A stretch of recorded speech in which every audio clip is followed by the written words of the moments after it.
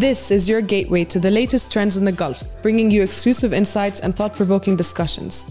Welcome to AB Majlis, an Arabian Business podcast. You can find our weekly episodes on Spotify and Apple Podcasts. And for more exclusive content, subscribe to us on arabianbusiness.com. Welcome to the first episode of AB Majlis, an Arabian Business podcast. I'm Tala Michel Issa, I'm your host for the day. I'm a senior reporter at Arabian Business, and today we'll be talking about making the leap to leader with none other than Noona Nafousi, a Dubai-based career coach. With 22 years of executive headhunting experience and over 12,000 interview hours under her belt, Noona decided to take the leap and start her own career coaching business here in Dubai. She now coaches high-level executives who are looking to revolutionize their personal journey. Welcome to AB Majlis. It's a pleasure having you here with us today. Oh, Tala, thank you so much for having me. I'm such an honor to be here. I'm really, really honored you invited me. So we're really excited to have you here to talk about this topic. I'm sure you have so much to say about this.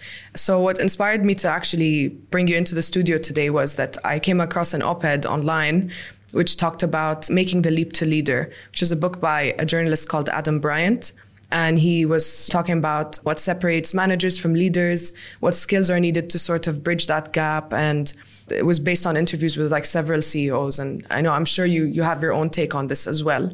So maybe let's start off with talking about the sort of mindset shifts that need to happen for people to become good leaders, at least at the beginning of that journey. Yeah. Well, first of all, thank you so much for having me. And I think it's such an important topic because I don't think there's an actual training school to go from manager to director or manager to leader. So there is a big mindset shift. And I see that a lot with the clients that I work with. And one of the main ones is really having a growth mindset. And what I mean by that is really getting comfortable with failure, because as a leader, you are going to have to deal with things going wrong and not allowing it to affect you and really embracing failure. And I think the more you can do that and actually allow your team to fail because it means that they've taken action. That's a really big one, the growth mindset. The other one is having a really service-orientated mindset as well, where you are really of service to your team, to the board, to people in the business. And a really big one is it's no longer just about you. So when you're starting your career, it's like, how can I increase my targets? How can I do more? My bonus, my commission, all of that. But as you obviously become a leader, it's very much of a team orientation. Another big one, and this will be my final one, is moving from control to empowerment and learning how to empower your team and not control them. That is a really big, important shift you have to make as a leader. Definitely. I mean, to your point about empowerment, a lot of people talk about finding the right balance with kind of setting your expectations and kind of motivating your staff, but also drawing the line. What would your advice be for a new leader, manager, C-level executive or director to, exercise soft power in a company? In terms of empowerment, what I see and where it goes wrong a lot is the leaders who micromanaging their team. The reason why they do that is because they don't trust their team that they're going to do that. The reason they don't trust their team is because they don't trust themselves. So how are you going to trust other people if you don't trust yourself? So a lot of the coaching that I do with companies and with individuals is to empower leaders, but to get them to empower themselves, because you can only take your team as far as you can take yourself. So it's learning to develop a relationship with yourself where you trust yourself, where you know how to get the best out of yourself, and then you can trust your team. So that's a really big one, I think, in terms of how to empower other people. I think it's trust. Yeah. And to a point about like trusting yourself, in the book I was talking about at the beginning of the episode, the author made a point saying that you need to look into the ugly mirror. So you need to identify, I guess, your shadow aspects, elements of your personality. So how do you, as a career coach, help clients do that? Where do you begin? What's the process? It's a really good question. And what I say is, how are you currently relating with your team? Because if they're saying, my team are really disrespecting me, or they don't really listen to me, or they execute, but they're failing on this, really what they're doing is describing the relationship they have with themselves. So we then have the conversation of like, to what extent do you completely trust yourself? To what extent do you respect yourself? Because your team will respect you to the extent that you respect yourself. And I always compare it to, you know, at school when you would sit in the class and you'd have a teacher. There would be one teacher who everyone would start talking. Doesn't matter. They'd be like, please be quiet. And no one would listen.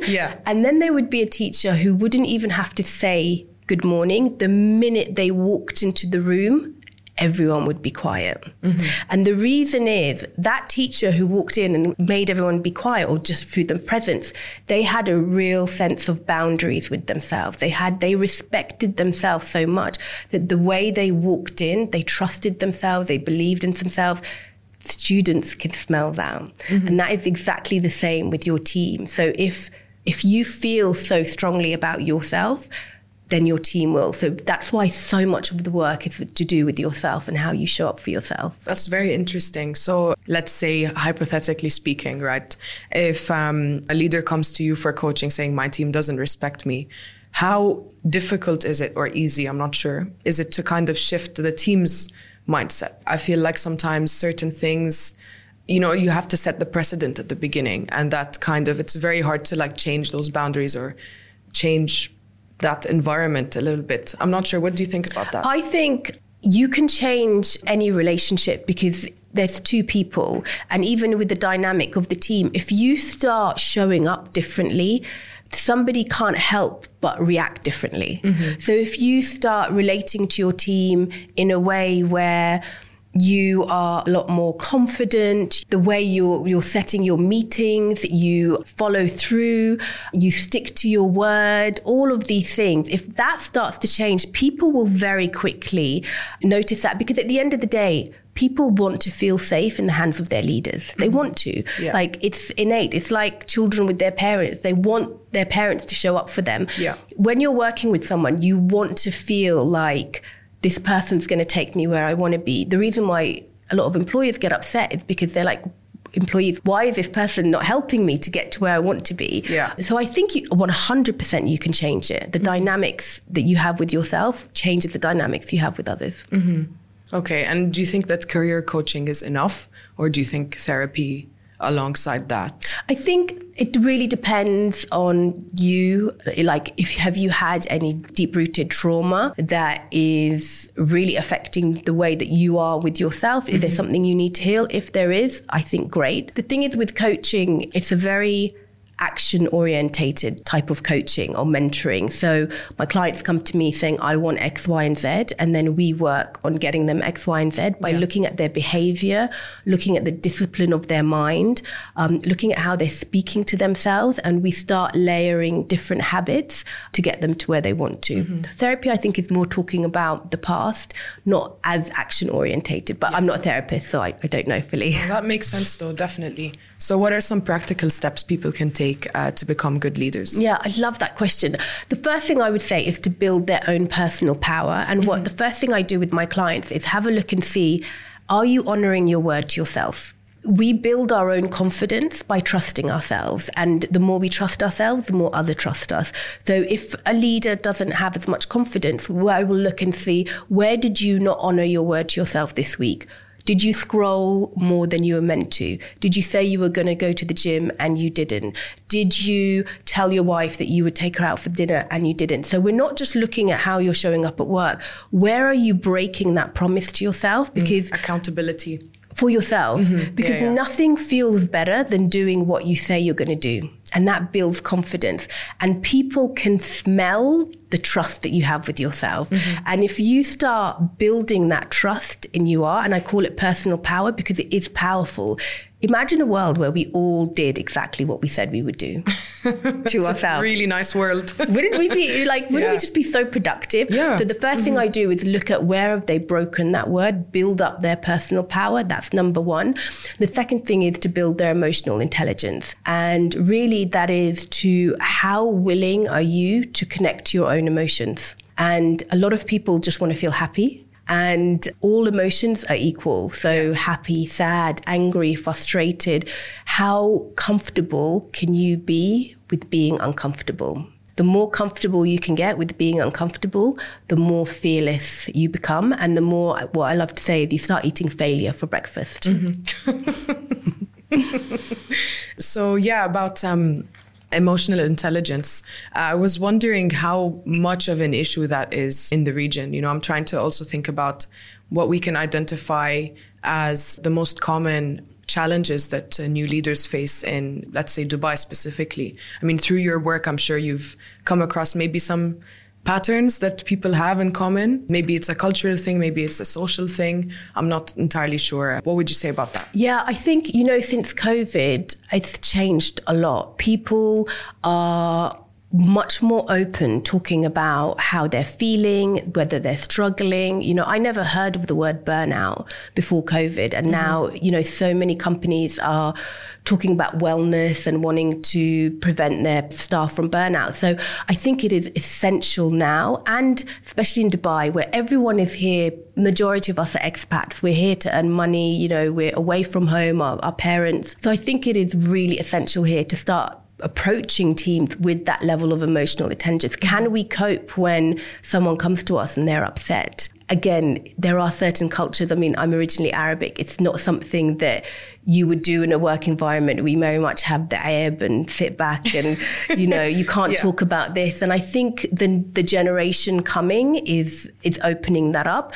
But it's for people in my generation, you know, a little bit older, who are really going to have to catch up with that and get really comfortable with connecting to their own emotions so that they can connect with other emotions. Yeah, I can definitely see the benefit of doing that. You know, some of the best managers that I've worked with have always been emotionally intelligent, regardless of whether they were qualified enough to be in that position or not. If they had that understanding, you know, it just really made a difference. I mean, for the overall team's chemistry as well. But yeah, so moving on, I also wanted to talk about knowing your core values as a leader. I'm not sure if this is going to sound like a ridiculous question for you or not, but are there set core values that every leader should have to be able to make a good positive impact on their workforce? Or would you say that, you know, of course, it differs from person to person? Having said that, how much does this affect your style as a leader if you yourself know your own core values, you know yourself very well, aside from respecting yourself? I think it's really important for consistency. People love and feel safe with consistency. So when you are going into a CEO or a C-level or any kind of leadership role, it is really important to know what your core values are. For example, when I set up my business, I really value kindness. I really do. It's something that's so important to me. So for me, anyone who comes into contact with me or the business, they will have that kindness towards them. For a leader, what is yours? Is it integrity? Then you have to stick to that no matter what. Does that mean having difficult conversations where integrity is broken? Does that mean even if who used to be your best friend when you were coming up the ranks has done something wrong, you stick to it? So knowing what your core values as a leader is and bringing them into everyday situation gives you, it's like a guiding light. It's like the compass that you keep going towards. And it just gives you that consistency. I think it's essential to know what your core values are. Absolutely. Yeah, definitely. Throughout your work here in Dubai, what would you say are the most common things that new leaders come to you for? I have to say loneliness. Loneliness? Yeah.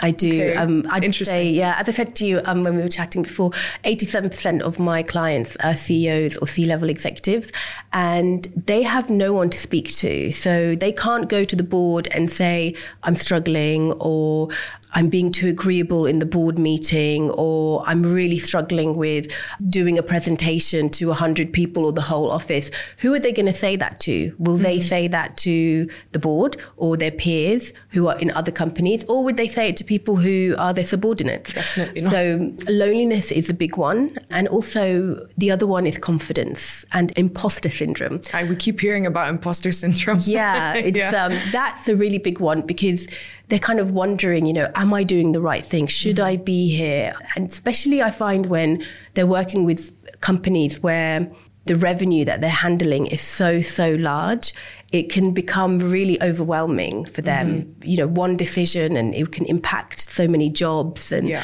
so many other things in the business. So I think those are the main ones that have, but loneliness was a shocking one for me. Oh, that's very interesting. I mean, I've heard about loneliness being an issue for many expats here, or expats anywhere in the world really, but never in this context. So that was actually quite interesting.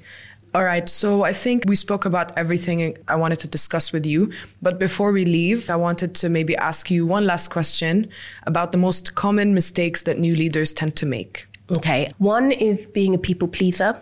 And again, like I said, it's wanting to, it can be really difficult when you're in a boardroom and you are with people who seem very high authority or they can be a bit too agreeable. So people pleasing is a big one. Being scared of visibility and not wanting to suddenly have your face in a magazine or conferences, that can be one that can really affect people. And the other one I would say is just not asking for advice or help. The other one that I see as well is not hiring the right people. And I saw this as well when I was in my headhunting days, hiring people who are better than you. And they say, for example, they want to see a marketing director, but they don't want them too good. Because what if they then eventually move into a much more senior role? And that is where a lot of ego can come in. So not allowing your ego to come in. One more thing that I would say is really important is where you become unavailable to people. You become so detached to people that they feel too scared to come and speak to you. Arrogance can kind of set in sometimes. So comes these with are the all, ego sometimes, isn't it? These are all things that you really have to watch. Thank you for joining us today. I think it was an amazing discussion. I've definitely learned a lot, and I hope our viewers can say the same. And it was a pleasure having you with us in the studio today. Thank you so much. I really enjoyed it. Thank you for watching our latest episode on Making the Leap to Leader. We hope to see you for the next one. Thank you for listening to this week's episode, and thank you to all our subscribers. Sign up to ArabianBusiness.com for all exclusive content.